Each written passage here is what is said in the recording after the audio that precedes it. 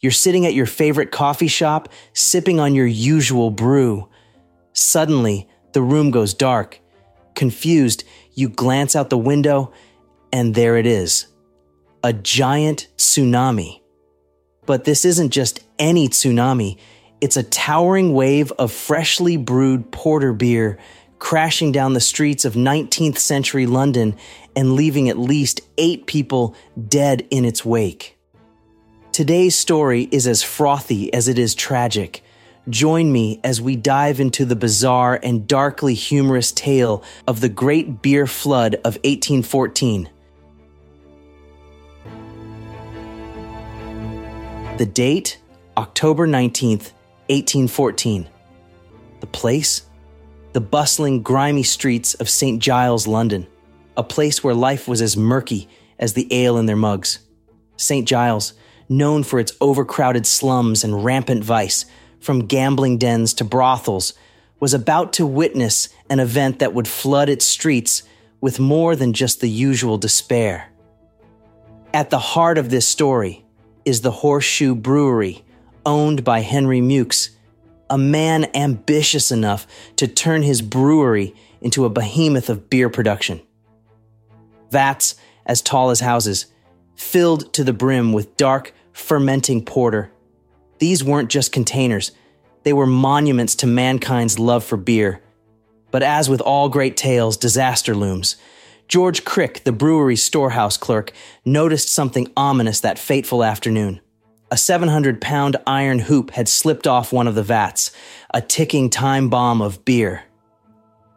He hastily writes a letter to his boss, unaware that his words would be too little, too late. Then, boom! A sound like a cannon's roar, a tidal wave of dark beer burst forth, demolishing everything in its path.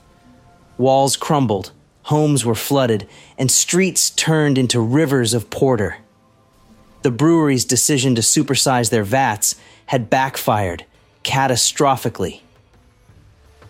Now let's shift our gaze to a witness, Richard Hawes, who lived at number 22 Great Russell Street.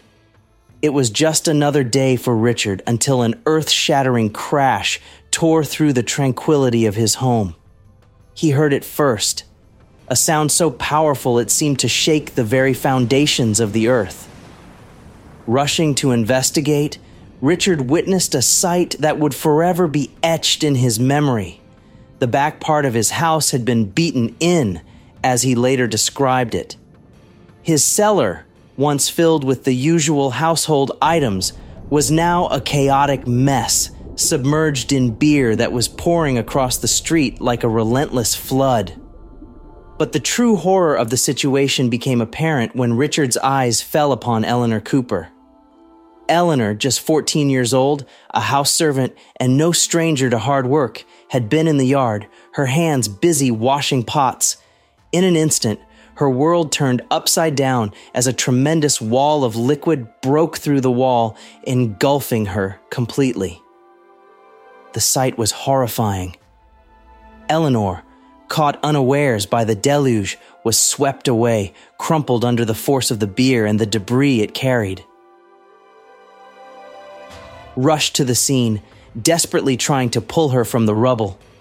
One man, in a frantic attempt to save her, found her arm reaching out. A final, futile attempt at safety. Despite their efforts, it was too late. Eleanor Cooper was buried under the ruins, and by the time she was dug out, around 20 minutes past 8, life had already fled from her young body.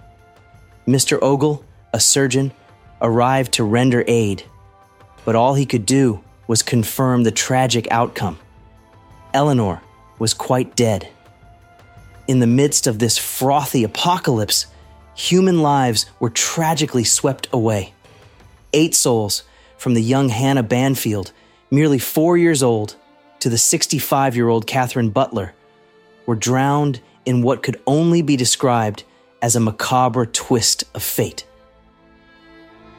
As we delve deeper into the sorrowful chapters of the London beer flood, we find ourselves further down the street from the Horseshoe Brewery. Here, in a dimly lit cellar, a different scene of grief was unfolding even before the flood struck. A wake was being held for a 2-year-old Irish child who had passed away just the day before. In the embrace of mourning, the child's family and friends gathered, unaware of the impending disaster. As they paid their respects, lost in grief, an unforeseen horror was hurtling towards them.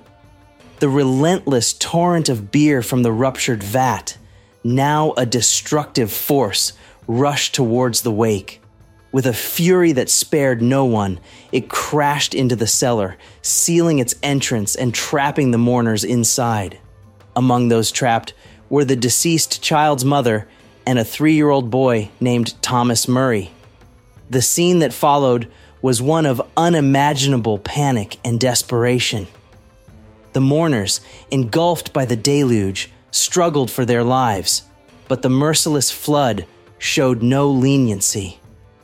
This heart-wrenching incident at the wake is a stark reminder of the indiscriminate and tragic reach of the beer flood. It didn't just wash through the streets, it tore through the lives of those in its path, leaving behind a legacy of loss and grief. Now, here comes the darkly humorous part. The poverty-stricken residents of St. Giles, in a twist of morbid opportunism, started collecting the beer in pots, pans, and whatever they could find. Tragedy meets comedy, as the very substance that destroyed lives became a coveted treasure for some.